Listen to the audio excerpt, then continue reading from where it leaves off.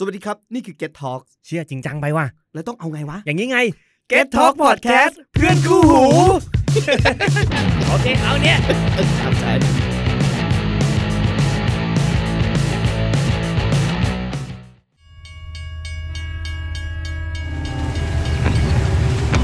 The In Trend Podcast ที่จะเล่าเรื่องรถไฟให้คุณอินโดยแฮมมึนมนุษย์ที่ใช้ชีวิตอยู่บนรถไฟมากกว่าบ้าน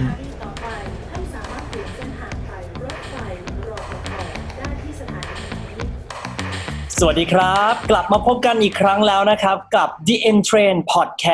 Podcast ที่จะเล่าเรื่องรถไฟให้คุณได้อินจากคนที่นั่งรถไฟเยอะมากอยู่บนรถไฟมากกว่าบ้านแล้วก็อยู่กับรถไฟมาหลาย10ปีแล้วนะครับเรียกได้ว่าพอๆกับอายุของตัวเองเลยในวันนี้เรามีแขกรับเชิญพิเศษเดี๋ยวก่อนแขกรับเชิญลืมก็พบกับแฮมนะครับเจ้าเดิมเจ้าประจำนะครับก็เราอยู่มากันหลาย EP แล้วเดี๋ยววันนี้มันจะมีแขกรับเชิญพิเศษคนนึงที่เป็นเพื่อนของแฮมแล้วก็เราอยู่กับรถไฟกันมานานเป็น10ปีแล้วก็ว่าได้นะครับสวัสดีครับสวัสดีครับสวัสดีครับคุณเป็นใครมาจากไหนครับเป็นใครก็ได้ครับโอเคผมชื่อจริงชื่อเล่นนะแล้วแต่สะดวกเลยครับชื่อเล่นแล้วกันนะครับผมชื่อน็อตครับเป็นเพื่อนของพี่แฮมนะครับก็รู้จักกันมาตั้งแต่สมัยเรียนมหาวิทยาลัยตอนนี้นะครับเป็นข้าราชการครูอยู่โรงเรียนราชบัณฑิตครับบอกหมดแล้วนะฮะตอนนี้ก็รู้แล้วนะครับว่าเขาเป็นใครก็คือน็อตเนี่ยรู้จักกันครั้งแรกก็คือเรานั่งรถไฟไปเที่ยวเมืองกาญใช่แล้วก็ตอนนั้นปีอะไรน็อตแกจำได้ปะปี51ครับไปปี51สุภาพจังปี51จะหรือว่าเจ้าหยาบคายแบบตามภาษาเพื่อนตอนนี้เราพอดแคสต์กันอยู่แล้วก็ต้องให้ทำการนิดนึงก็เราเริ่มจริงๆแล้วเนี่ยแฮมอยู่ในวงการรถไฟมาก่อนหน้าน็อตก็หลายปีเหมือนกันแล้วน็อตเนี่ยเข้ามาในยุคหลังแล้วน็อตเนี่ยเข้ามาในยุคที่จะบอกว่ายุคนั้นเป็นยุคที่ค่อนข้างเริ่มดาวของรถไฟแล้วช่วงนั้นจะเป็นช่วงที่แบบรถไฟตกรางถี่มากถี่ระยับเลยแล้วก็มันก็จะมีแบบบางอย่างที่ต้องบอกว่าพอเราเป็นเพื่อนกันไประยะหนึ่งเราก็เจอสิ่งที่ทำให้เรามองว่าเฮ้ยรถไฟมันเริ่มเจริญเติบโตขึ้นมามีการเปลี่ยนแปลงเห็นได้ชัดเลยตั้งแต่รู้จักแฮมมาเนี่ยก็คือเกือบประมาณกี่ปีแล้วล่ะเรารู้จักกันปี51ปีนี้ปี63 12ปีก็เห็นการเปลี่ยนแปลงของการรถไฟมาก็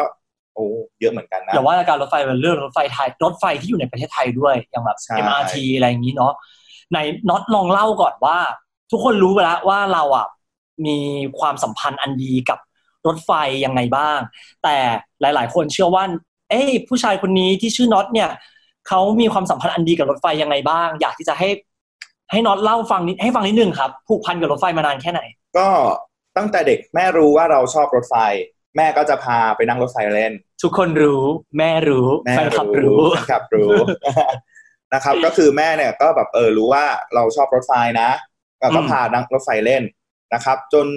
ตอนเราเรียนอยู่ม.3 เนี่ยนะครับมันเหมือนว่าเป็นหัวเลี้ยวหัวต่อที่เราจะต้องเลือกว่าเราจะเดินสายปวชนะหรือจะเดินสายสามัญนะซึ่งในใจตอนนั้นเนี่ยรถไฟมันก็เป็นส่วนหนึ่งว่าเราอยากเป็นพนักงานรถไฟเหมือนกันแต่ด้วยความที่ว่าเราอยากเป็นครูด้วยเราอยากเป็นหมอไม่ใช่หมอรักษาคนไข้นะหมอผีแบบหมอพรทิพย์เลยแหละจริงป่ะใช่อยากเป็นหมอแบบหมอพรทิพย์คือแบบเป็นอะไรที่สนุกนะคุณอยากจะมาชันสูตรศพคนที่โดนรถไฟทับตายเหรอไม่ใช่นะครับก็ทีนี้แม่ก็นำว่าทำไมไม่ลองเรียนวิศวกรรมรถไฟล่ะซึ่งตอนนั้นเราเกิดปี30เหมือนกันต้องบอกก่อนเราเกิดปี30เหมือนกันแต่ตอนนั้นเนี่ยวิศวกรรมรถไฟปิดแล้วคือฝ่ายในแนวโรงเรียนเนี่ยก็ไม่มีเรื่องนี้ให้เด็กม.3 คือส่วนใหญ่ในแนวโรงเรียนเนี่ยก็จะมีแค่ปวชอาชีพแบบพวกอะไรนะทางสายธุรกิจกับสายอาชีวศึกษาสายช่างกลอะไรพวกนี้แต่ว่าวิศวกรรมรถไฟเนี่ยเขาไม่พูดถึงทำให้เราแบบโอเคจบตรงนี้ไปเราก็ไม่ได้คิดอะไรเราก็เรียนสายสามัญต่อไปแต่แล้วก็คือเราก็ชอบรถไฟถึงขนาดว่าม.3 เนี่ยบางคนในสมัยนั้นเนี่ยก็ยังไม่กล้าที่จะออกจากบ้านคนเดียวแต่เนี่ยคือนั่งรถไฟเล่นเราใช้คำว่าในสมัยนั้นนะครับใช่ในสมัยนั้นม.3 ก็ปี2545ประมาณนั้นใช่เราก็สังเกตนะเนี่ยรถไฟขบวนนี้นะเรานั่งขบวนนี้เราไปเที่ยวทุกครั้งกลับมาถึงเราก็ทันขบวนนี้ทุกครั้งแล้วเราก็สังเกตว่าทำไมขบวนนี้จอดรังสิตรางนี้แล้วทำไมต้องมีขบวนหนึ่งแซงก็คือเป็นที่น่าสงสัยตอนนั้นคือเรายัง ไม่ได้รู้รายละเอียดเกี่ยวกับรถไฟมากก็คิดเพียงแค่ว่าเราชอบแต่เรายังไม่รู้จักกลุ่มคนรักรถไฟในสมัยนั้นพูดกันตรงๆก็คือ เราเริ่มรู้จักรถไฟโดยที่เราใช้วิธีการสังเกตก่อนถูกต้องปะสังเกตก่อนยังไม่ได้มีตำรายังไม่มีอะไรเลยก็แบบก็รถไฟคือมีครั้งหนึ่งแบบว่าเรารู้แล้วว่าวันที่26 มีนามีอะไรพี่ฮะมีรถจากไอ้น้ำใช่ถึงขั้นเนี่ยเรากำหนดเวลาลองเดาว่ารถมันออกสถานีกรุงเทพตอน 8 โมงนะมาถึงบ้านเราน่าจะประมาณ1 ชั่วโมงถึงขั้นคือบ้านพักผมมันเป็นแฟลตแล้วทีนี้คือแฟลตเมื่อก่อนต้นไม้มันโล่งแล้วมองเห็นทางรถไฟเห็นเลยเหรอใช่ก็เห็นซากโฮเวลซากโฮเวลเราก็ปูเสื่อเอาหมอนมานั่งรอกับน้องจน 9 โมงแล้วแบบเงียบคือไปแล้วน่าจะไปแล้วนะครับก็เลยแบบเราก็แบบเนี่ยเราก็แบบเราก็เนี่ยด้วยความชอบของเราอยากเขียนรถจักรไอ้น้ำเป็นสักครั้งนึงจนมาปี51เข้ามหาลัยตอนนั้นก็น่าจะปีเท่าไหร่ปี3ปี3ใช่ปี51ปี3เราฝึกงานก็รู้จักเพื่อนเพื่อนน้ำได้ไหมไม่เอาเดี๋ยวได้นะอีเหงาแหละนามแฝงแล้วกันเพื่อนนะครับจริงๆมันชื่อแบงค์แต่ทุกคนเรียกว่ามันว่าอีเหงาเพราะว่ามันชอบแมวก็เขาทักคือเหมือนว่าเราเข้าไปในเว็บคนรักรถไฟในสมัยนั้นครับแล้วทีนี้เหมือนว่าเหงาก็ทักไฮไฟฟ์สมัยนั้นคือไฮไฟฟ์นะครับทักไฮไฟฟ์มาแล้วก็เล่น MSN นะครับใช่ก็ทำให้แบบว่าเรารู้จักกับแฮมรู้จักกับเพื่อนที่รักรถไฟทำให้เราเนี่ยได้รับรู้ข้อมูลเกี่ยวกับรถไฟมากยิ่งขึ้นหนึ่งในนั้นมีพี่สาวคนหนึ่งปัจจุบันนางโด่งดังมากจ้ะนางโด่งดังมากด้วยการเป็นแฟนพันธุ์แท้เรื่องหนึ่งที่แบบว่าคนชมกันเยอะมากและจริงๆแล้วคือเขาชอบรถไฟแล้วเรารู้จักกันตั้งแต่ปี51นั่นแหละนั่นก็คือพี่เชอรี่เมมพี่ตอนนั้นเมมมือถือเมมพี่เชอรี่เป็นเชคีทอละครังสระอีเชคีคือพี่เชอรี่เนี่ยก็ทำรู้จักพี่เชอรี่แฟนพันธุ์แท้นางงามจักรวาลครั้งแรกเลยก็คือปี51แล้วตอนนั้นเราก็ทริปแรกที่แบบนัดรวมกันเลยคือเราไปนั่งรถไฟสายกาญจนบุรีไหนน็อตลองเล่าสิว่าทางรถไฟสายกาญจนบุรีตอนนั้นที่เราเจอกันครั้งแรกใช่มันเป็นยังไงรถดีเซล1222จ้ามันเป็นยังไงก็สมัยนั้นคือเราไม่รู้นะว่ารางรถไฟเฮ้ยมันมีหมอนกี่ประเภทแล้วน้องเนงก็บอกพี่ลองฟังเสียงดีๆนะมันจะมีเสียงตึกตึกตึกตึกตึกตึกตึกตึกแล้วแคลบแล้วก็ตึกตึกตึกตึกตึกตึกเสียงอะไรวะเดี๋ยวแป๊บนึงนะตึกตึกตึกตึกตึกตึกแคลบตึกตึกตึกไอ้แคลบนี่คือทับหมาปะไม่ใช่แคลบทับหมาคือประแจประแจก็คือจุดสับรางนะครับแต่ว่าพอน้องก็เราก็ฟังพอน้องคนหนึ่งพูดมาเราก็ลองฟังดูมันเป็นแบบนั้นป่ะแต่สายเหนือมันแคบไปเลยฝั่งประแจมันไม่มีตัวข้อต่อแต่สายใต้มันมีข้อต่อมันเกิดความแตกต่างกันแล้วพอเราเข้าสายการไอ้แม่งโยกว่ะแง่งแล้วตอนนั้นเป็นหมอนไม้ก็แก๊กแก๊กแก๊กแก๊กแก๊กมันเป็นสิ่งอย่างนี้จริงๆคือถ้าทางรถไฟสมัยก่อนเนี่ยมันไม่ได้เป็นหมอนปูนแล้วก็ไม่ได้เป็นรางขนาดใหญ่มันก็จะมีแบบว่าข้อต่อรางอะไรอย่างนี้นั่นก็คือช่วงที่เรากับน็อตรู้จักกันช่วงนั้นเป็นช่วงที่มีข่าวรถไฟตกรางบ่อยมากใช่ก็คือคำว่าเหมือนว่าคือแก๊กแก๊กแก๊กแก๊กแก๊กเหมือนนั่นคือมันเป็นเอกลักษณ์อย่างหนึ่งคือเสียงล้อกระทบกับข้อต่อข้อต่อต่างแก๊กแก๊กแก๊กแก๊กแก๊กแก๊กเนี่ยมันก็ฟังแล้วมันก็เพลินดีนะใช่มันเพลินมากแล้วแบบว่าตอนนั้นเราจำได้ว่าช่วงที่เราไปเที่ยวกันนั้นคือทางรถไฟสายใต้จากสถานีนครปฐมถึงหัวหินเริ่มทยอยเปลี่ยนหมอนเปลี่ยนหมอนแล้วเบาทางแล้วแบบคือตอนนั้นก็แบบยังเป็นหมอนไม้หมอนไม้บางครั้งบางจุดมันก็วิ่งเร็วได้บางจุดมันก็วิ่งช้าใช่แล้วแบบตรงไหนที่วิ่งช้าอย่างตอนกาญจนบุรีออกไปวังเย็นคือหลับไปประมาณ3 ตื่นยังไม่ถึงสถานีวังเย็นเลยแล้วแบบมันจะช้าด็อกแดกไปนั่นมันก็คือจุดเริ่มต้นที่ทำให้เราเริ่มมองรถไฟว่าจริงๆแล้วตอนนั้นรถไฟมันควรจะต้องมีการพัฒนาขึ้นมาอีกได้แล้วนะแต่ย้อนกลับไปก่อนตอนปี2545ช่วงที่น็อตเริ่มนั่งรถไฟเที่ยวครั้งแรกตอนนั้นเราก็เริ่มนั่งรถไฟเที่ยวครั้งแรกเหมือนกันแล้วมันมีโครงการอยู่โครงการนึงเพิ่งเสร็จใหม่ๆตอนนั้นเลยโครงการอะไรครับคือโครงการรถไฟทางคู่ช่วงบางซื่อไปนครปฐมบางซื่อไปมาบกระเบาบางซื่อไปลพบุรีแล้วก็หัวหมากฉะเชิงเทราตอนนั้นเรา โหมันบอกตื่นตาตื่นใจมากคือสมัยเราเด็กๆเนี่ยทางคู่ที่รถไฟสวนกันได้อะมันไปแค่สถานีบ้านภาชีใช่แต่คือตอนนั้นคือเราด้วยความว่าบ้านเราอ่ะบ้านเรามันเป็นทางคู่อยู่แล้วนี่อยู่โรงเรียนโรงเรียนใน10ปัจจุบันโรงเรียนใน10ไงไม่รู้จักโรงเรียนใน10ปัจจุบันคือสโมสรตำรวจเมื่อก่อนเป็นโรงเรียนใน10รู้บ้านพักอ่ะคืออยู่ในแล้วคือแบบด้วยความว่าเวลาเราไปโรงเรียนเงี้ยพ่อก็ต้องขับพาออกถนนพาวดีก็เจอรถไฟพอย้ายไปที่2คือแฟลตคุณหญิงอยู่ตรงข้ามวัดเสมียนพอครั้งปัจจุบันที่อยู่ปัจจุบันเนี่ยคือแฟลตตำรวจส่วนกลางของห้องแล้วคือเราก็ด้วยความคุ้นชินอะเราเห็นรถไฟเราได้ยินเสียงรถไฟปุ๊บอะเราก็วิ่งตุ๊กออกมาวิ่งออกมาดูอะพอได้ยินเสียงต้องแตงปุ๊บวิ่งมาเลยกับน้องวิ่งแบบวิ่งทำไมจนเข้ามาวิ่งทำไมคือเราวิ่งไปดูรถไฟอะแล้วก็ดูรถไฟวิ่งผ่านดูรถไฟวิ่งผ่านมันก็เป็นความสุขของเราอย่างใช่แล้วตอนนั้นก็แบบรางมันก็ยังแบบตอนนั้นรางหน้าบ้านเป็นไงรางแค่80 ปอนด์ก็คือน้ำหนัก80 ปอนด์นะต่อหลาก็คือเป็นราง90 เซนก็แบบก็วิ่งก็แก๊กคือได้ยินเสียงล้อรถรางนั่นแหละคือตอนนั้นเราจำได้ว่าทางคู่จากสถานีรังสิตไปจนถึงสถานีบ้านภาชีอ่ะมันสร้างเพิ่มอีกรางนึงทาง3มันเป็นจริงๆมันต้องเรียกว่าทาง3ทาง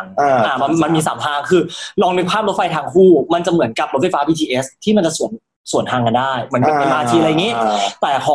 องรฟท.อ่ะเดิมอ่ะมันแบบเป็นแบบ BTS นี่แหละที่มันสวนทางกันได้แล้วมันมีทางเพิ่มอีก1ทางเราจำได้ว่าถ้ามันวิ่งทางขาไปกับทางตรงกลางคือรางซ้ายกับทางกลางเนี่ยรถมันจะเสียงดังมากมันจะดังแคบมันเป็นรางเก่าแล้วแบบมันก็จะวิ่งได้ไม่เร็วแต่ถ้าเมื่อไหร่ที่ไปวิ่งทางที่มันสร้างใหม่อ่ะมันนิ่มมากแล้วมันวิ่งเร็วมากคือวิ่งแบบถ้าโผล่หัวออกไปคือปากกับคืออ่ะฟังเสียงก็คือแบบเสียงมันแก๊กกุ๊กกับเนี่ยนี่คือเลี้ยงไก่คือแบบเสียงล้อกระทบคือเสียงล้อเวลาเสียดสีกระดางมันจะแบบฟิลมันที่มันต่างกันพอเรากุ๊กมันคือรถมันทำความเร็วได้นั่นแหละมันเลยเป็นอีกสาเหตุนึงที่เรารู้ตอนนั้นพวกเราจะรู้สึกแค่ว่าทางรถไฟในประเทศไทยทำไมมันไม่เป็นอย่างนี้หมดทั้งประเทศวะด้วยความรู้สึกว่าแม่เคยพาไปนะ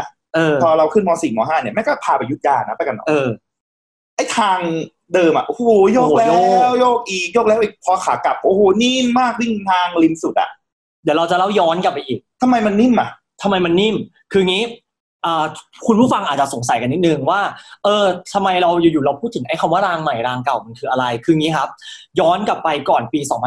2542 ตอนนั้นทางรถไฟใช้ขนาดรางนะมันเป็น British Standard 80 ปอนด์ต่อหลาก็คือรางรถไฟเหล็กท่อนนึงอ่ะที่ยาว90 เซนติเมตรเนี่ยมันจะมีน้ำหนักอยู่ที่80 ปอนด์ก็คือเป็นหน่วยวัดน้ำหนักของอังกฤษแล้วหมอนรถไฟเนี่ยมันก็จะใช้เป็นหมอนคอนกรีตธรรมดาแล้วตัวเหล็กที่มันเอาไว้ยึดหมอนกับรางเนี่ยถ้าเราจำไม่ผิดตอนเด็กๆเลยมันจะเป็นเกลียวมันจะเป็นเกลียวเหมือนยำโร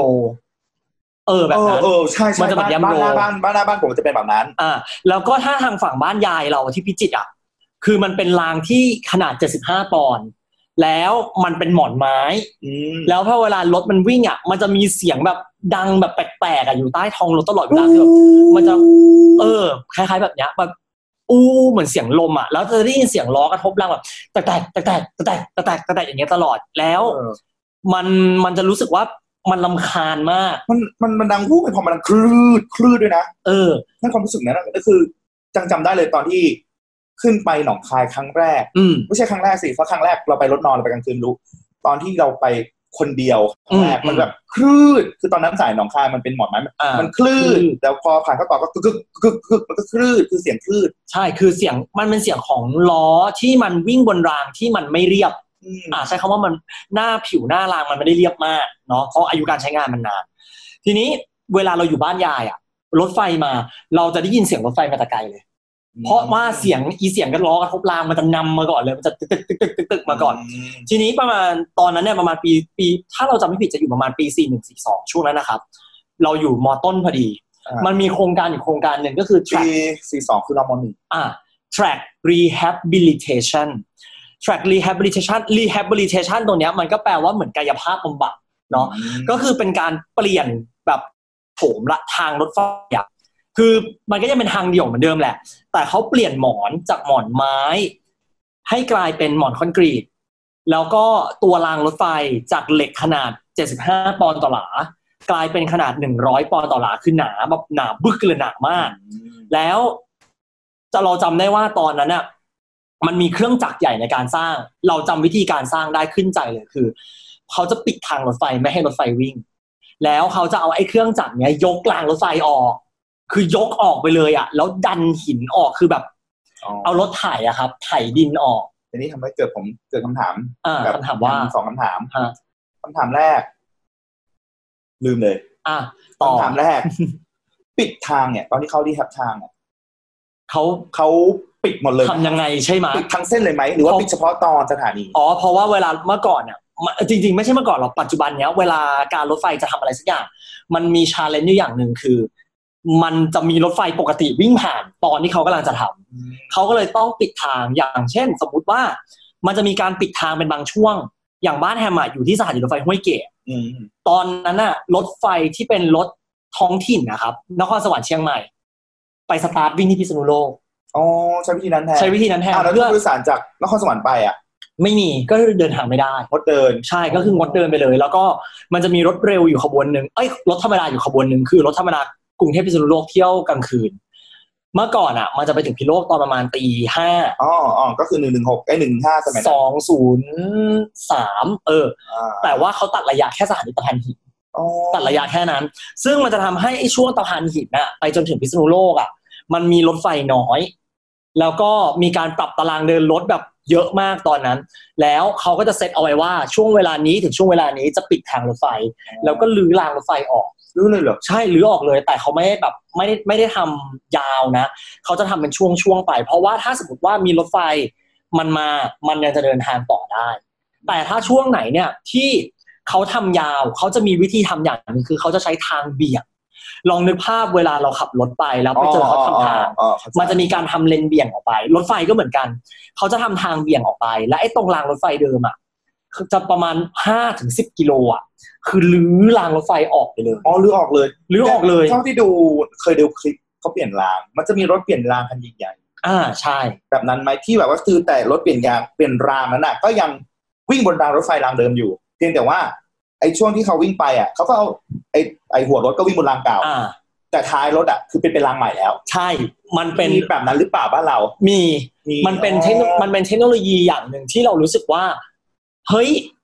มันเจ๋งว่ะใช่แต่คือรถคันนั้นเขาสามารถเปลี่ยนทั้งรางเปลี่ยนทั้งหมอนได้แต่ของบ้านเราไม่ถึงขนาดนั้น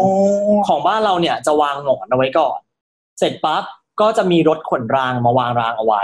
แต่มันก็จะมีแบบว่าการ replace ออกไปเช่นดึงรางอันนี้ออกแล้วเอารางอันใหม่ใส่ไปโอเคเข้าใจซึ่งจริงๆเนี่ยค่าใช้จ่ายพวกนี้มันสูงมากแล้วการ rehabilitation รางตอนนั้นมันทำพร้อมกันแบบเกือบทั่วประเทศเลยเราจำได้ว่าสายใต้จะเริ่มจากหัวหินไปจนถึงบ้านกรูดแล้วก็ไปถึงทุ่งสงนะครับสายเหนือเนี่ยจะเป็นลพบุรีไปถึงพิษณุโลกแล้วก็สายอีสานเนี่ยจะเริ่มจากโคราชไปจนถึงอุบลแต่ว่าของโคราชอุบลเนี่ยจะมาล็อตหลังเขาจะทำสายเหนือกับสายใต้ก่อนทีนี้จุดที่พอมันสร้างเสร็จปั๊บเนี่ยเราจับสังเกตได้คือตอนนั้นเด็กน้อยไงเด็กม.1 เราสังเกตตอนขากลับคือขาไปเราจำได้ว่ามันยังเป็นทางเบี่ยงอยู่แล้วทางรถไฟมันก็จะมีเสียงตึกปรากฏขากลับเรานั่งกลับเฮ้ยทำไมไอ้ตรงเนี้ยจำได้เลยว่าสถานีโคกกระเทียมมันไม่มีเสียงล้อกระทบรางแล้วรถวิ่งนิ่มมากแบบนิ่มมากๆไม่มีแรงสะบัดแรงเหวี่ยงอะไรเลยคือทำให้เรารู้สึกว่ารางเก่ากับรางใหม่คือความรู้สึกคนละมูดกันเลยใช่คำถามที่2พี่แฮมว่าหมอนไม้กับหมอนปูนมันต่างกันยังไงนี่เป็นคำถามที่ดีมากหมอนไม้กับหมอนปูนเนาะคือจริงๆก็รู้กันอยู่แล้วว่าหมอนปูนเนี่ยมันเป็นหมอนที่ค่อนข้างแข็งแกร่งทนทานแล้วก็ผลิตง่ายไม่เสียทรัพยากรธรรมชาติแต่ทีเนี้ยหมอนปูนมันจะมีข้อเสียอย่างนึงคือความยืดหยุ่นเขาจะค่อนข้างต่ำนะความยืดหยุ่นเขาค่อนข้างต่ำคือมันแข็งมันกระด้างนะครับถ้าเกิดอุบัติเหตุรถไฟตกรางหมอนปูนคือพังหมดเลย ต้องเปลี่ยนหมอนใหม่หมดแต่ในขณะที่หมอนไม้เนี่ยมันสามารถซับแรงที่เกิดจากรถไฟตกรางได้ทำแบบหมอนมันจะไม่หักแต่มันจะมีแค่รอยบากของไม้นิดๆเหมือนกับเอาขวานไปจามแต่มันก็ไม่ขาดเราสามารถพลิกฝั่งของหมอนที่มันสุดที่มันไม่มีปัญหากลับมาใช้ได้แล้วเขาจะมีความยืดหยุ่นสูงมากในต่างประเทศหลายที่ก็จะยังใช้หมอนไม้อยู่ในช่วงทางภูเขาที่มันจะต้องซับแรงรถไฟเยอะๆอย่างพี่น็อตไปญี่ปุ่นชินคันเซ็นใช่นะหมอนไม้หรอมีบางส่วนใช้หมอนไม้นะชินคันเซ็นน่ะจริงป่ะแล้วอย่างพี่น็อตไปญี่ปุ่นเนี่ยพี่น็อตก็จะเจอหมอนไม้บนทางรถไฟที่เป็นทางโลคอลด้วยใช่ไหมเจอไหมถ้าแบบออกต่างใช่สายเอโนชิมะมีหมอนไม้มีหมอนไม้ไม่ใช่หมอนไม้หมอนไม้มีอยู่มีสังเกตจำได้ว่ามีอยู่ฟีลเหมือนบ้านเราไหมฟีลเหมือนบ้านเราไหมนั่งรถไฟในญี่ปุ่นคือเราก็รู้ว่าคนเอาเป็นว่าถ้าพูดถึงญี่ปุ่นอ่ะสายยามาโนเตะไม่ต่างอะไรกับอีดีสลามบ้านเราเลยโยก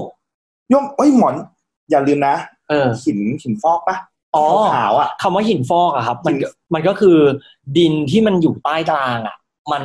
ดันขึ้นมามันมีความชื้นจนมันทำให้รางตรงนั้นมันยวบแล้วมีสีขาวมันจะเป็นสีขาวที่เกิดจากอะไรนะหินที่มันแคร็กมีนะจ๊ะไม่ใช่ไม่มีญี่ปุ่นก็มีเหมือนกันนะครับญี่ปุ่นไม่ได้แบบวิ่งนิ่มนะยังไม่ได้เพอร์เฟคยังโยกเลยนะยังเหมือนนั่งบนดีสลามบ้านเราเลยก็มีประมาณนั้นนั่นก็คือจุดที่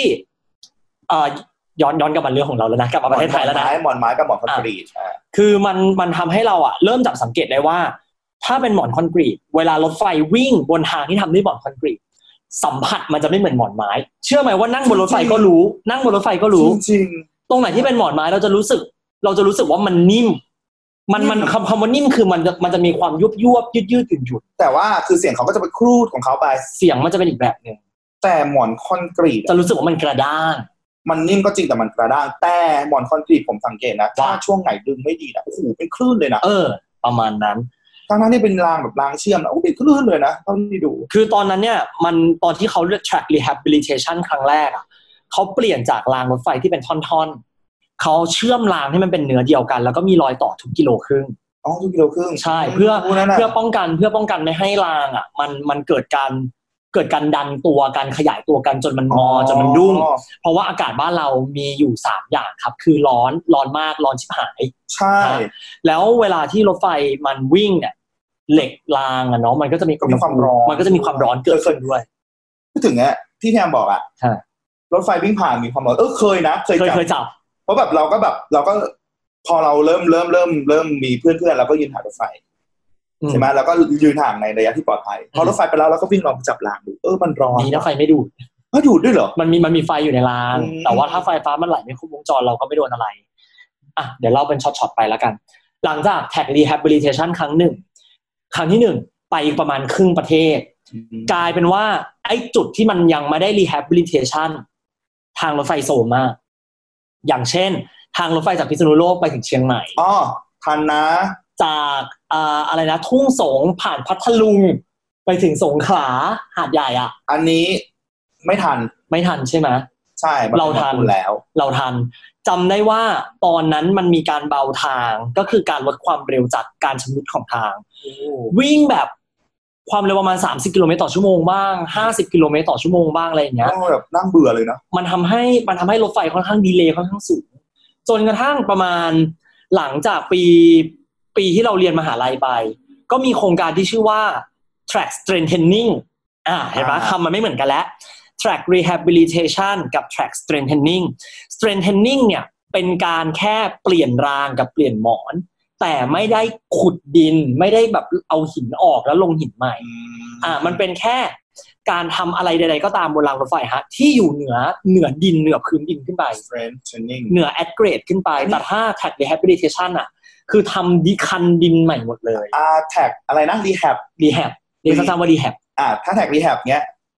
ก็ใช่หลังน้ำท่วมปะดอนเมืองรังสิตใช่แท็ก rehab ไหมแท็ก rehab ไหมแท็ก rehab จำง่ายๆต้องปิดทางรถไฟแล้วหรือใช้รถแท็กเตอร์หรือทางรถไฟออกมาเลยอันนั้นคือแท็ก rehab หรือแล้วก็ขูดเอาหินออกมาเลยแต่ว่าข้อดีของมันคือมันจะเป็นการสร้างทางรถไฟขึ้นมาใหม่ แต่ข้อเสียของมันคือราคาค่อนข้างสูงตอนที่หลังน้ำท่วมอ่ะพอเขาเปลี่ยนช่วงดอนเมืองไปรังสิตแต่ใช้รางขนาด80เท่าเดิมอ่ะมันก็นิ่มขึ้นนะใช่นั่นคือแท็กรีแฮบแต่แท็กรีแฮบเนี่ยจะใช้กับพื้นทางที่แบบพื้นทางที่ไม่ค่อยดีแต่แท็กเซนเทนนิ่งอ่ะจะใช้กับจุดที่พื้นทางมันดีอยู่แล้วก็ไม่ต้องไปทำอะไรเยอะประมาณนั้นเนาะเรียกว่าดึงความเครียดรางปะอันนั้นเป็นเหมือนได้de-stress เป็นการดึงความเครียดรางก็คือเวลาที่รางรถไฟอ่ะมันวางแล้วมันยังไม่ตรงมันจะต้องเป็นการทำให้รางอ่ะมันคลายเครียดโดยการดึงให้มันตึงขึ้นประมาณนั้นนี่คือการปรับปรุงทางรู้สึกว่ามันจะสังเกตไหมว่าตอนที่เรายังเรียนอยู่กับตอนที่เราทำงานพี่น็อตคิดว่ามันมีอะไรเปลี่ยนไปบ้างสำหรับทางรถไฟโอ้เปลี่ยนเยอะเลยการเปลี่ยนหมอนอ่ะอย่างเส้นสายมหาชัยอ่ะสายมหาชัยบ้านแหลมแม่กลองเนี้ยบ้านแหลมแม่กลองเนี่ยเราก็ดูในรีวิวที่เขาลงกันในเพจเนี้ยเปรียบเทียบสายบ้านแหลมแม่กลองให้ฟังเลยอันนี้ชัดเจนถึงขนาดที่ว่าเราเคยไปครั้งแรกแล้วแบบรถไฟเป็นไงวิ่งบนน้ำอ่ะวิ่งบนน้ำเลยเหรอบนน้ำเลยวอเตอร์เซเว่นทำไมน้ำท่วมอ่ะคือน้ำเหมือนว่าน้ำป่าชายเลนจนมีคนเคยรีวิวว่าต้องแบบคือปิดทางจากไหนวะบางกระเจ้าไปแม่กลองวิ่งแค่บางกระเจ้าบางกระเจ้าแม่กลองขอโทษครับปิดช่วงบางกระเจ้ามาบ้านแหลมเพราะว่าน้ำท่วมทางใช่จนที่แบบอยากไปวันนี้กูว่างกูอยากไปโทรไปถามมหาชัยรถไฟวิ่งถึงบ้านแหลมไหมแล้วเมื่อก่อนวิ่งโอ้โหแจ๊ะกูเกลียดเสียงคือแบบด้วยความว่ารถดีเซลรางวิ่งบนน้ำแล้วมันแจ๊ะแล้วมีเสียงแบบกระแทกรางอ่ะแก๊กก็แจ๊ะคืออย่างงี้สายรถไฟสายแม่กลองอ่ะถ้าใครเคยนั่งอีกสายตลาดล้มหุบเนี่ยสมัยก่อนคือทางขอโทษนะครับขอพูดเลยทางเหี้ยมากเมื่อก่อนคือปักป้าย50แต่มึงวิ่งแค่20 30คือทางมันแบบทางมันแย่มากแล้วมันไปเจอน้ำเกลือน้ำเค็มจากตอนนั้น50รางเล็กมาก50ตอนละแล้วแบบเป็นคล้ายๆรถไฟเคยดูคลิปไหมรถไฟขนพวกอ้อยพวกอะไรเงี้ยโอ้เงี้ยแก๊กแจ๊ะเลดมากแจ๊ะก็คือเสียงลุยน้ำนั่นเองแล้วพอเขาทำทางใหม่เป็นไงนิ่ง50แบบนิ่มอ่ะกุ๊กก็ยังไม่ปรับความเร็วเพราะว่ามันติดชุมชนด้วยแหละแต่ถามว่าในความรู้สึกแบบเฮ้ยสายแม่กลองที่แบบว่าตามเวลากลับมาแล้วเมื่อก่อนดีเลย์ไปครึ่งชั่วโมงจำตอนนั้นได้ไหมที่รถไฟไปเชียงใหม่ที่มันแบบตกรางรายวันตกรางรายสัปดาห์ตอนนั้นโอ้สมัยประมาณสักปี57ไม่ใช่สิ5556ประมาณนั้นนะก็คือแบบเรานั้นเอาพูดถึงแม่กลองก่อนพอปรับปรุงทางมันโอเคขึ้นทำให้เราแบบไม่ต้องกังวลแล้วเราก็ไปเที่ยวได้โอเคละทีนี้พอไปเชียงใหม่ตอนนั้นไปเชียงใหม่อ่ะตอนนั้นเราไปกันก่อนที่เราไปขบวน109กับขบวน102มีหลายรอบที่ไปกับแฮมแล้วรถดีเลย์เยอะมากดีเลย์ประมาณ2ชั่วโมงกับ3ชั่วโมง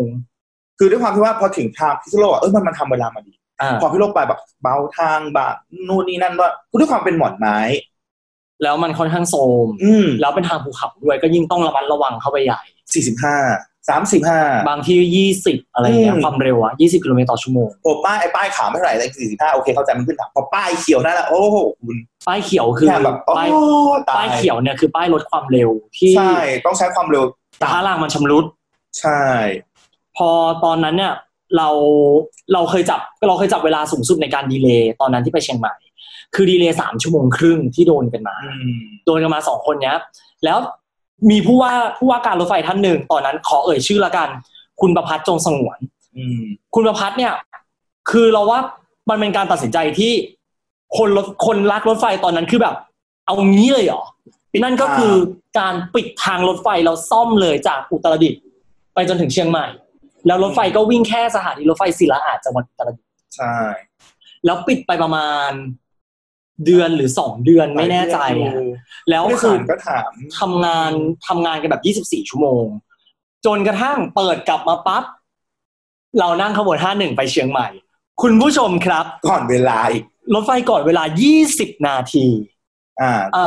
พอทางคือด้วยความว่าตอนแรกปรับปรุงทางคือมันก็มีเบาทางบ้างเพราะทางยังไม่อยู่ตัวใช่พออยู่ตัวปุ๊บสปีดความเร็วจาก45สังเกตนะขึ้นเขาบางจุดไม่ใช่45นะ6545 6550ปรับความเร็วขึ้นทำให้รถไฟทำเวลาได้ดีขึ้นเพราะทางดีขึ้นทางแข็งแรงขึ้นช่วงนั้นเป็นช่วงที่รถไฟทั่วประเทศแบบค่อนข้างตามเวลายกเว้นสายใต้เหมือนเดิมสายใต้แบบสายใต้จะมีปัญหามากเพราะว่าโครงการปรับปรุงทางมันมาทีหลังแล้วพอตอนนี้มันมีการปรับปรุงทางปั๊บรถไฟสายใต้ตามเวลาอยู่ช่วงนึงตามเวลาใช้คำว่าตามเวลามากๆเลย172 170ไม่คิดว่าจะตามเวลามาตามเวลาเว้ย172 170เขาจะรู้ไหมว่ามันคืออะไรรถเร็วโกลกกับรถเร็วยะลา172รถเร็วโกลก170รถเร็วยะลาใช่ครับตอนนั้นรถไฟสายใต้คือตรงเวลามากแล้วอยู่ๆรถไฟสายใต้ก็มาสติหลุดอีกรอบนึงก็คือปัจจุบันมันคือการสร้างรถไฟทางคู่ทีเนี้ยพูดถึงทางคู่เนี่ยเราเข้าเซกชันที่เป็นทางคู่กันเลยดีกว่าเราพูดถึงรถไฟทางคู่กันตอนแรกมันก็มีอยู่ไม่กี่เปอร์เซ็นต์ของประเทศนะน้อยมากคือรถไฟทางคู่ทั่วประเทศมีอยู่ประมาณ10หรือเกือบ20%ประมาณเนี้ยไม่ได้เข้าในวงการเนี่ยตั้งแต่เข้าวงการเนี่ยรู้จักกับสนิทกับแฮมเนี่ยก็มีแค่อะไรลพบุรีมาบกระเบา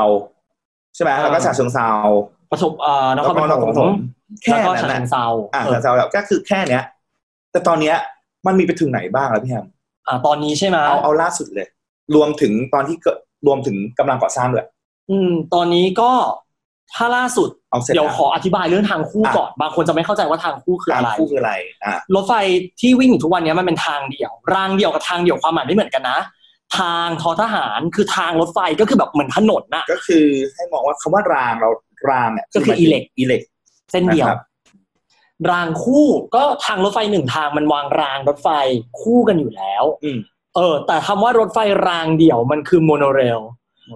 ลก็คือรถไฟที่ใช้ตัวแท่งปูนมาเป็นรางรถไฟเลยไม่ได้นุ่มเลยนะโมโนเรลแล้วก็เอาตัวรถไฟเนี่ยคล่อมแท่งคอนกรีตนั้นอีกทีนึงก็คือถ้าใครสังเกตสายสีเหลืองตรงถนนศรีนครินทร์กับลาดพร้าวนี่ไงถนนแจ้งวัฒนารถไฟโมโนเรลนะจ๊ะสายสีชมพูนั่นแหละคือโมโนเรลไอ้คุณที่เห็นว่าเป็นเหมือนคานวางเอาไว้นั่นนะครับคือทางวิ่งของมัน2ทางด้วยนะแล้วรถไฟทางเดี่ยวมันก็จะมีข้อเสียของมันอย่างนึงคือมันสวนทางกันไม่ได้การสวนทางต้องไปสวนกันที่สถานีเท่านั้นและสิ่งนั้นเราจะเรียกว่ารอรีคือพูดถึงการรอรีเนี่ยก็คือถ้ารถอีกฝั่งหนึ่งมาตามเวลารถเราตามเวลามันก็ตามเวลาลายแต่ถ้ารถหนึ่งช้ามาเราตามเวลาโอ้โหปัญหาเกิดเลยนะคุณใช่มันจะทำให้เกิดเป็นกระทบกันเป็นลูกโซ่จนทำให้เกิดโครงการทางคู่ขึ้นมาซึ่งทางคู่เนี่ยก็มีการต่อยอดจากจุดเดิมไปครับอย่างสายเหนือเนี่ยก็ต่อจากลพบุรีไปที่สถานีปากน้ำโพอันเนี้ยเป็นทางคู่ที่สั้นที่สุดเรางงเหมือนกันเว้ยว่าทำไมตอนนั้นเขาถึงได้ตัดสินใจทำแค่ปากน้ำโพซึ่งจริงๆแล้วเนี่ยมันควรจะต้องไปถึงพิษณุโลกด้วยซ้ำเพราะว่าพิษณุโลกมันมีเรื่องรถน้ำมันรถสินค้าเยอะด้วยแต่ว่าเราพอเข้าใจแล้วเพราะว่างบประมาณในการสร้างมันค่อนข้างสูงเพราะว่ามันต้องทำทางรถไฟเลี่ยงเมืองลพบุรีเพราะว่าลพบุรีเนี่ยมีโบราณสถานอยู่ที่หนึ่งที่อยู่ติดทางรถไฟนั่นก็คือพระปรางสามยอดกับสามประการ2ที่แต่ทีเนี้ยในมุมมองผมนะผมไปญี่ปุ่นมาว่ะเป็นไงทำไมไม่ดีป่ะคุณก็ออกไปสักนึงถึงท่าแคก็ได้แล้วค่อยไปสร้างจากท่าแคหรือคือท่าแคแล้วทำไมแบบไม่ออกมาทางคู่จากท่าแคหรือไม่ก็พอพ้นโบราณสถานปุ๊บแล้วคุณตีคู่ไปเลยคล้ายๆกับเป็นคอขวดสถานี BTS สะพานตากสินเมื่อก่อนสะพานตากสินปัจจุบันทำไมไม่ทำแบบนั้นล่ะคือเรานี่เราสงสัยมากเลยอันนี้เราก็สงสัยเหมือนกันแต่ว่าที่เราเคยได้ข้อมูลมาอันนี้จริงหรือเท็จไม่แน่ใจหรืออาจจะมีมูลหรืออาจจะยังไงก็ตามแต่ว่ามันมีมูลแหละก็คือมันมีการประชาพิจารณ์กันแล้วก็ว่าเขาคนท้องถิ่นเขาไม่อยากให้รถไฟที่มันเป็นพวกรถสินค้ารถอะไรเงี้ยวิ่งผ่านกลางเมืองบ่อยเพราะว่าตัวพระปรางสามยอดเองเนี่ยมันไม่ได้มีเสาเข็มมันเกิดแรงสั่นสะเทือนเขาก็เลยให้การรถไฟกับสนข.ตอนนั้นไปคิดมาว่าจะทำยังไงสุดท้ายก็คือทำทางเลี่ยงเมืองคือรถไฟที่วิ่งผ่านลพบุรีไปเชียงใหม่อะไรเงี้ยจะใช้ทางใหม่หมดเลยที่จะออกไปทางท่าวุ้งเข้าใจนะ เพราะพอเอางี้โอเคเริ่มเข้าใจแล้วเพราะว่ารถน้ำมันเองอ่ะเวลาผมยืนอยู่บางซื่ออ่ะเวลามาดึงเหมือนแบบมันแผ่นดินไหวรถเขาหนักจริงๆมันประมาณนั้นมันทำให้เกิดแรงกระเทือนได้โอเคโอเคก็มันก็เป็นเหตุผลประมาณแล้วมันอ้อมไกลไหมอ่ะอ้อมประมาณ20 กว่าโล20-30 โลได้ออกจากสถานีบ้านกลับแล้วก็วิ่งไปตามถนนเลี่ยงเมืองแล้วก็กลับเข้ามาทางรถไฟเดิมที่สถานีท่าแขคือตรงเนี้ยมันก็ดีอย่างหนึ่งคือมันไม่ต้องผ่านโบราณสถานแต่มันกลายเป็นว่าคนลพบุรีในอนาคตก็ต้องจำและว่ารถไฟขบวนไหนวิ่งเข้าเมืองกับขบวนรถไฟขบวนไหนวิ่งออกนอกเมืองก็คือจะมีสถานีลพบุรี2ที่คือมีลพบุรีในเมืองกับลพบุรีนอกเมืองก็เหมือนกับสถานีโอซาก้ากับชินโอซาก้าซึ่งเป็นคือชินแปลว่าใหม่ก็คือโอซาก้ากับโอซาก้าใหม่ประมาณนั้นงั้นอย่างนี้สมมติว่าถ้าผมอยากไปไหว้ไปนมัสการพระปรางสามยอดไปเที่ยวพระปรางสามยอดไปนมัสการสามประการเนี่ยก็ต้องนั่งรถที่ไปลพบุรีเก่าไปลงลพบุรีเก่าแต่ถ้าผมไปเชียงใหม่ก็ต้องนั่งรถที่วิ่งไปลพบุรีใหม่คุณจะไปสนใจอะไรล่ะครับก็คุณไปเชียงใหม่คุณไม่ได้ลงลพบุรีมันก็ไม่ได้ผ่านทางแบบเดิมๆแล้วสิเจาะแจ๊ะจะไปเห็นอะไรครับนั่นก็คือของสายเหนือนะฮะต่อไปของสายอีสานเนี่ยก็คือสร้างเสร็จแล้วเรียบร้อยแล้วนะใช้งานแล้วก็คือจากสถานีชุมทางถนนจิระจังหวัดนครราชสีมาไปที่ขอนแก่นอันนี้ลองแล้วแล้วก็อีกเส้นหนึ่งก็คือจากฉะเชิงเทราขึ้นไปทางองครักษ์แล้วก็ไปเจอกับทางรถไฟสาย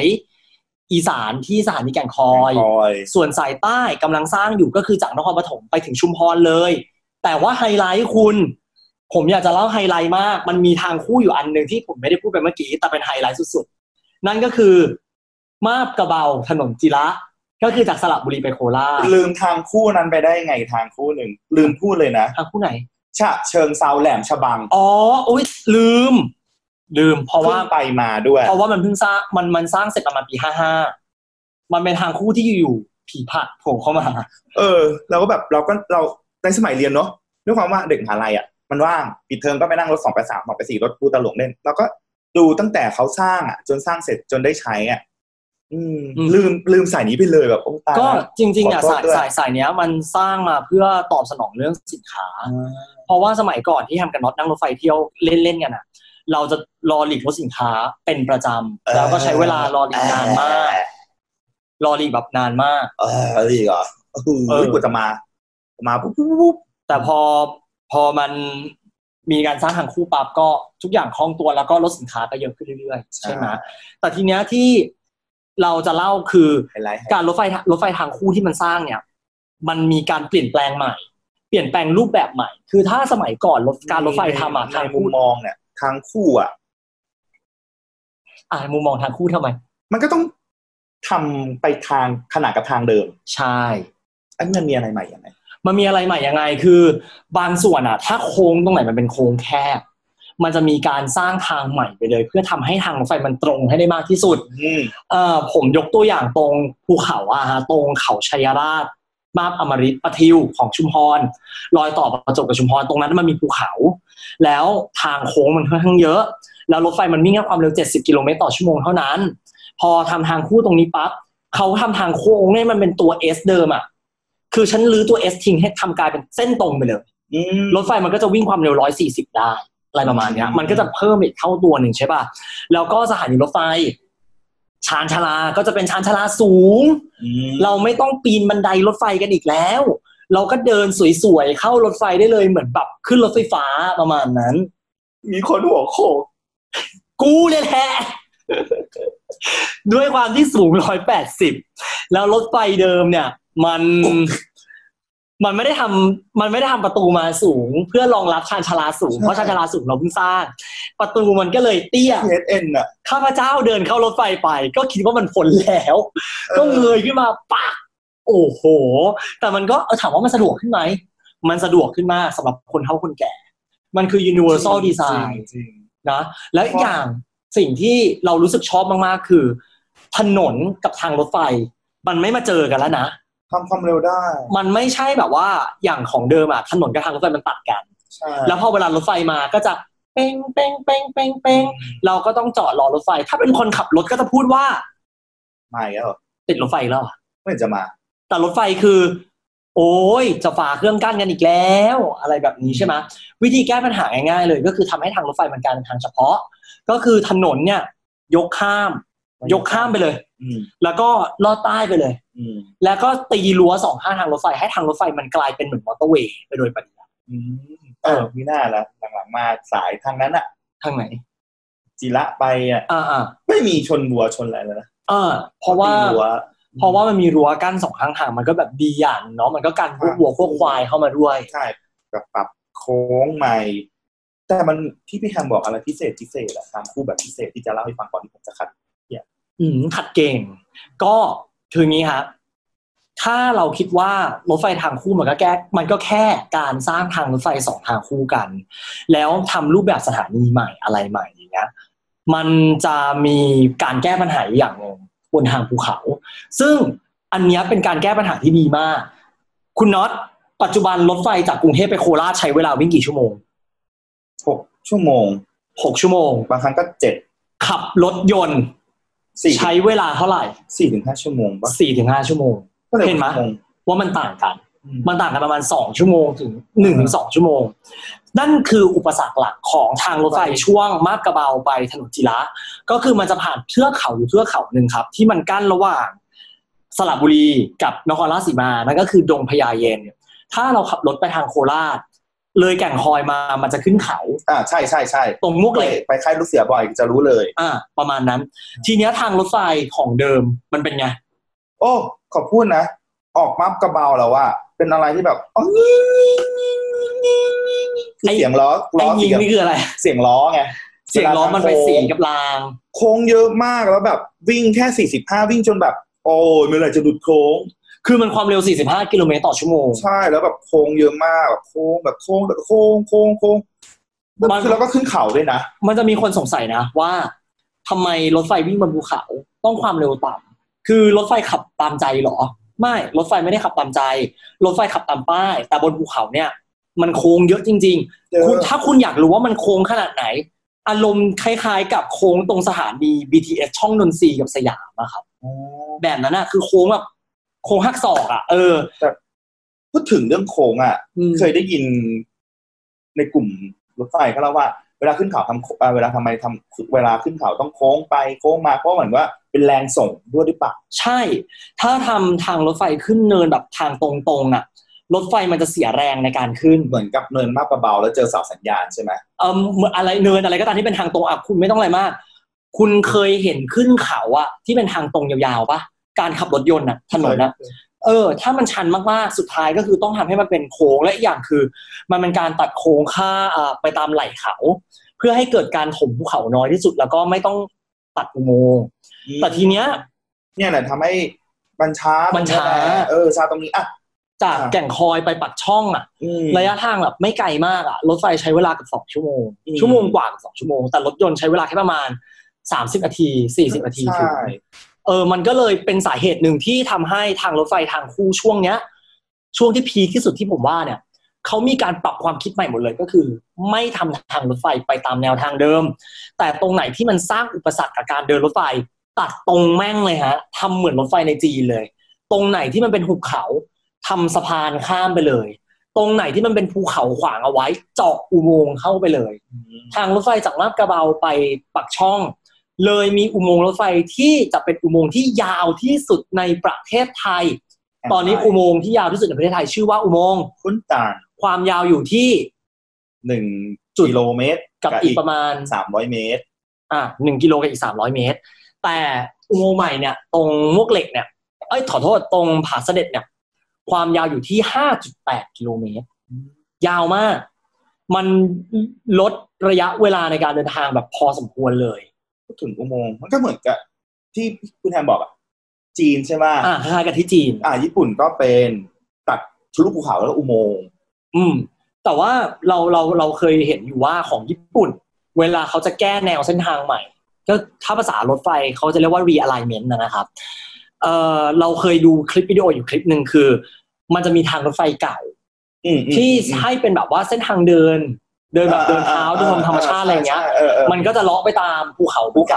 ห้วยลำธารห้วยหนองคลองบึงอะไรประมาณนั้นแต่พอมันทำทางใหม่ปั๊บคือเขาก็ตัดตรงไปเลย ใช่ไหมทีนี้รถไฟของสายตรงเนี้ยตรงแก่งคอยก็ทำเหมือนกันก็คือถ้าสร้างเสร็จเรียบร้อยปั๊บรถไฟก็จะไปวิ่งบนทางใหม่ส่วนทางเก่าทราบมาว่ายกเลิกเลยแล้วก็ต้องรื้อเพราะว่าถ้ายังเก็บทางเอาไว้แล้วมันไม่ได้มีการใช้งานมากมันมีค่าซ่อมบำรุงค่อนข้างสูงแล้วทีนี้ก็สงสัยสิ TPI อ่ะ TPI มันถ้าตรงไหนยังจำเป็นมันก็ต้องใช้ไงแต่จุดไหนที่ไม่จำเป็นอย่างเช่นสถานีหินลับออกไปจนถึงแบบกลางดงเนี้ยก็ไม่ต้องใช้แล้วก็ให้รถสินค้าวิ่งขึ้นทางใหม่ไปที่ตำนานมกเหล็กแต่ว่าที่เราชอบมากที่สุดเลยคือหากใครเคยไปอำเภอมวกเหล็กช่วงนี้จะมองเห็นเป็นสะพานอะไรก็ไม่รู้สูงวิ่งข้ามมวกเหล็กไปมีคนบอกว่าทางด่วนมอเตอร์เวย์ใช่ไหมค่ายลูกเสือไอทางตัดอ่ะก็มีเสาสัญญาณก็คือถนนตัดผ่านทางรถไฟตรงนั้นตั้งแต่แบบยังเป็นทุ่งทานตะวันสวยงามตอนนี้เป็นไงครับโอ้โหที่สาวเหี้ยแล้วเหมือนมีทางด่วนผ่านไปแต่เราก็รู้ว่าเป็นทางรถไฟไงแบบแบบมองขึ้นไปสูงมากสงสัยมั้ยว่าทำไมต้องทำทางรถไฟให้สูงขนาดนั้นแล้วยกทำไมต้องยกให้สูงยกสูงมากจริงสูงมากๆเลยสูงกว่า BTS ข้ามดอนเมืองโทเวย์มันเป็นเพราะว่างี้คุณอำเภอมวกเหล็กตามลักษณะทางกายภาพเลยเขาเป็นแอ่งกระทะพอมันเป็นแอ่งกระทะเสร็จปั๊บเนี่ยทางรถไฟสองฝั่งมันอยู่บนขอบเขาแล้วมันต้องลงมาที่แอ่งกระทะเพื่อเข้าอำเภอมวกเหล็กลองนึกภาพกระทะเข้าใจแล้วนะก็คือประมาณเหมือนสะพานข้ามคลองประมาณนั้นป่ะเหมือนสะพานข้ามเขาแล้วทีเนี้ยไอ้ขอบเขาฝั่งอำเภอฝั่งตำบลกลางดงมันชันมากจนทางรถไฟต้องอ้อมจนในแผนที่มันมองเป็นรูปตัวยูใช่เนี่ยถ้าสมมติว่าใครฟัง EP นี้เสร็จนะครับลองไปเปิด Google Map ดูแล้วลองไปเซิร์ชอำเภอมวกเหล็กแล้วลองดูทางรถไฟมันจะเป็นรูปตัวยูจริงๆแล้วตัวยูเนี้ยมันกินเวลาในการเดินทางค่อนข้างนานเขาก็เลยแก้ปัญหาใหม่โดยการตัดทางรถไฟข้ามอำเภอมวกเหล็กไปซะมันลดระยะทางลงร่นระยะทางลงไปประมาณเยอะประมาณ 5-6 กิโลได้5-6 กิโลก็นี่ก็เยอะเหมือนกันเยอะอยู่เหมือนกันแล้วถ้าตรงนี้เสร็จเรียบร้อยรถไฟก็จะย้ายขึ้นไปวิ่งบนทางยกระดับแล้วก็สถานีรถไฟมวกเหล็กก็จะย้ายใหม่ไปตั้งอยู่ตรงโรงเรียนนายเรืออากาศซึ่งตรงนั้นเป็นถนนที่จะไปน้ำตกเจ็ดสาวน้อยด้วยก็คือมันจะเป็นการเปิดเมืองใหม่แถวนั้นส่วนสถานีมวกเหล็กเดิมก็คือยกเลิกแล้วก็คงจะต้องอนุรักษ์เอาไว้หรือว่าทำเป็นแหล่งเรียนรู้อะไรก็ตามตรงนั้นซึ่งเรายังมองว่ามันยังมีประโยชน์อยู่ทีนี้พออนาคตเนี่ยพอรถไฟมันไม่วิ่งข้างล่างแล้วมันก็จะขึ้นไปวิ่งข้างบนความเร็วมันก็จะอัพและจาก45กิโลเมตรต่อชั่วโมงกลายเป็น140กิโลเมตรต่อชั่วโมง140เลยเหรอใช่เราพูดตรงๆนะถ้าทางคู่ตรงนี้เสร็จกรุงเทพโคราชรถไฟวิ่งแค่3 ชั่วโมงครึ่งเร็วมากทีนี้มีรางแล้วก็ต้องมีรถคือถ้าตามข่าวรถไฟอยู่เนืองๆนะครับเราก็จะเห็นโครงการซื้อรถไฟใหม่ล่าสุดของการรถไฟเคยได้ยินอยู่ว่ามันก็พูดมานานแล้วว่าจะซื้อรถไฟใหม่ใช่คือตอนนี้รถไฟจะต้องมีการลงทุนเพิ่มขึ้นก็คือตอนนี้รางเนาะทางคู่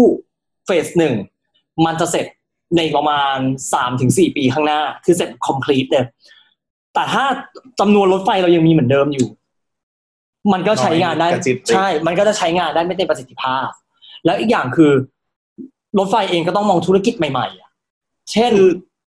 เท่าที่ผ่านมานะรถไฟก็มีเพิ่มขบวนบ้างมีลดขบวนบ้างแต่อย่างอนาคตต่อไปเนี่ยอย่างที่พี่แอมบอกว่าจะซื้อรถใหม่แล้วมีเปิดอะไรที่แบบใหม่ๆบ้างอยากรู้จังเลยก็คือมันจะต้องเปิดรถเพิ่มขึ้นคือถ้าจะให้เรามองนะคือคนที่เขาเดินทางไกลเนี่ยบางส่วนเขาก็จะไป low cost airline ถ้าคนที่แบบว่าอยากจะไปแบบไกลๆแล้วไปปลายทางแต่รถไฟมันยังขายได้กับคนระหว่างทางแล้วสิ่งหนึ่งที่ทำให้รถไฟน่าจะชนะแน่นอน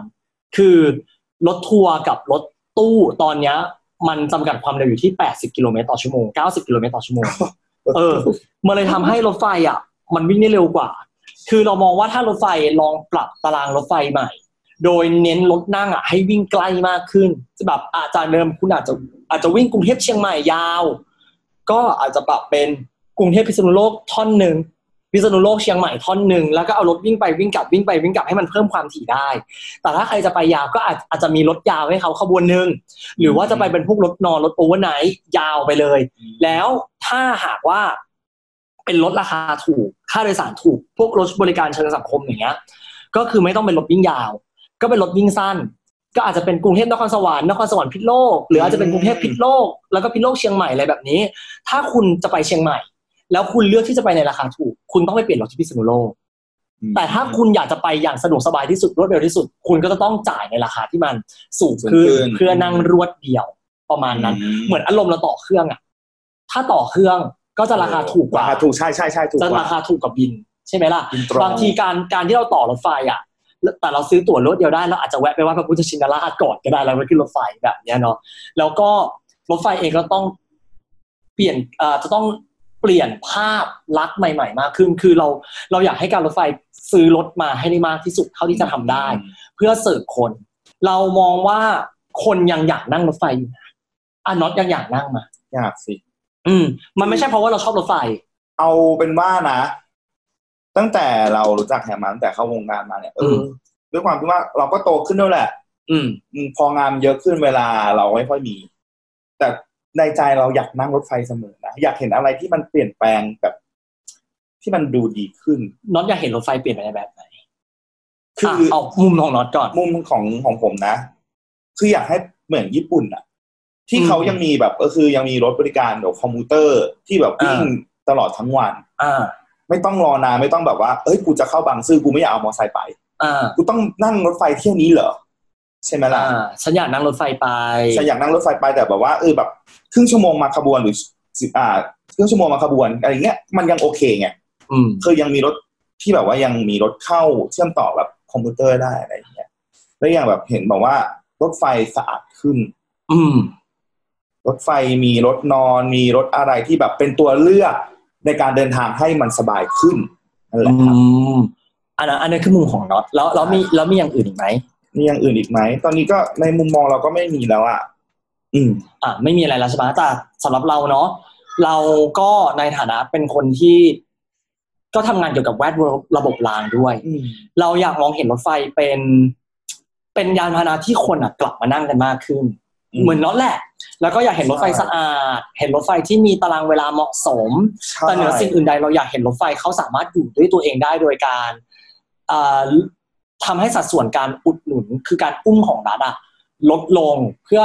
ภาษีที่พวกเราจ่ายไปเนี่ยมันจะได้เอาไปลงทุนในการสร้างทางเพิ่มขึ้นเราอยากเห็นรถไฟกระจายไปหลายๆจังหวัดให้ได้มากที่สุดรวมถึงเราอยากได้รถไฟที่พร้อมกับคนในช่วงวัยทุกๆช่วงวัยใช่อยากนั่งแบบรถที่แบบว่าไม่ใช่เบาะแดวูปัจจุบันน่ะอย่าเป็นรถแบบเบาะแดวูคืออะไรเบาะร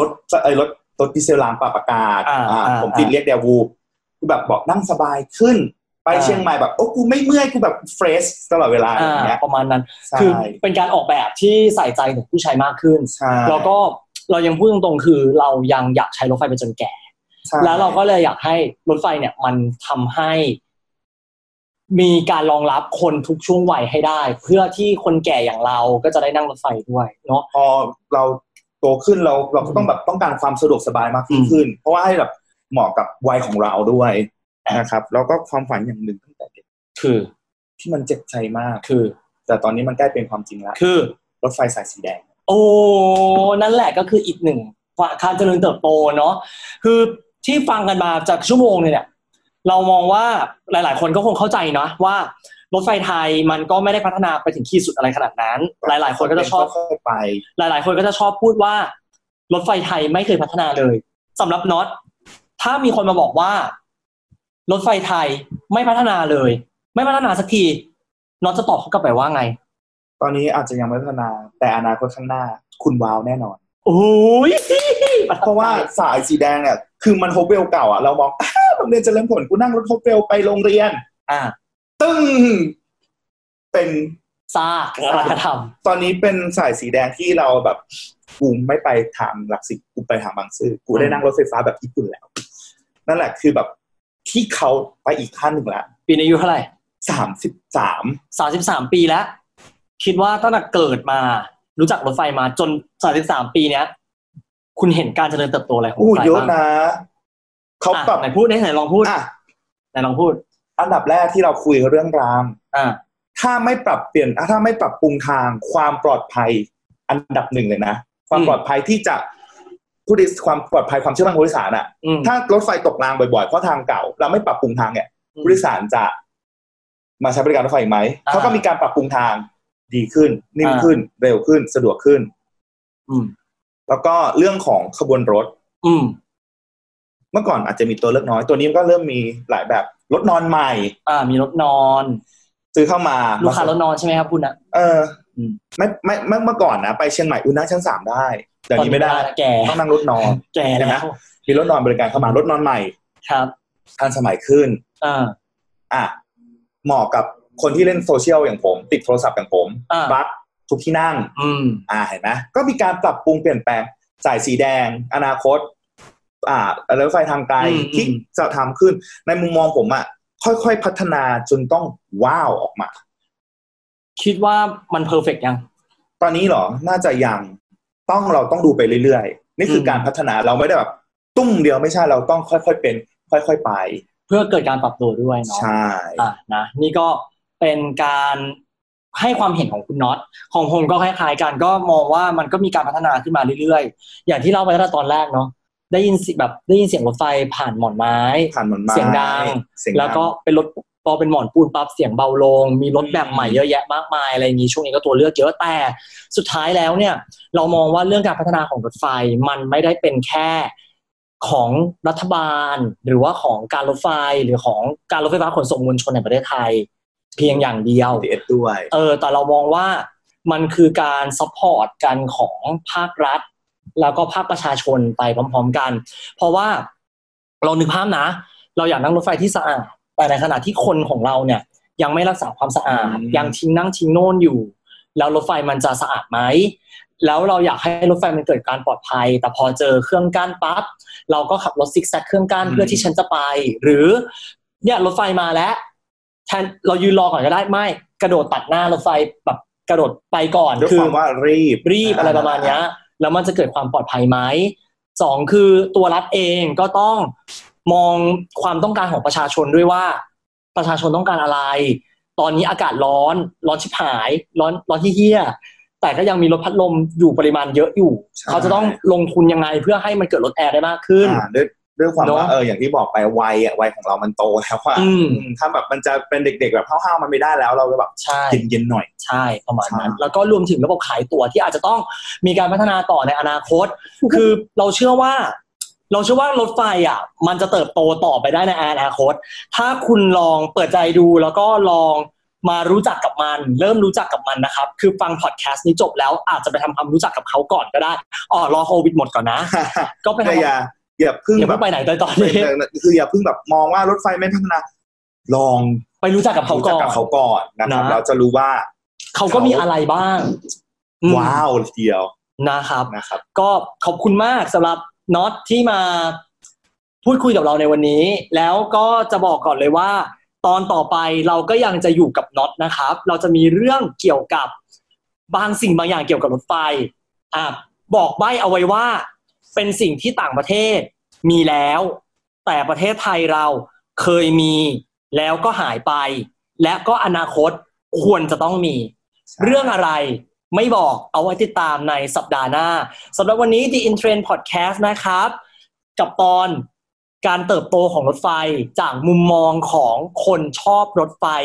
ก็ขอลากันไปก่อนนะครับเพราะว่าตอนที่เราอัดนั้นก็ใกล้เวลาเคอร์ฟิวแล้วเดี๋ยวนอนจะกลับบ้านไม่ทันนะฮะบ๊ายบายครับสวัสดีครับสวัสดีครับเจอกันข้างหน้าพัตตาไลชิวครับ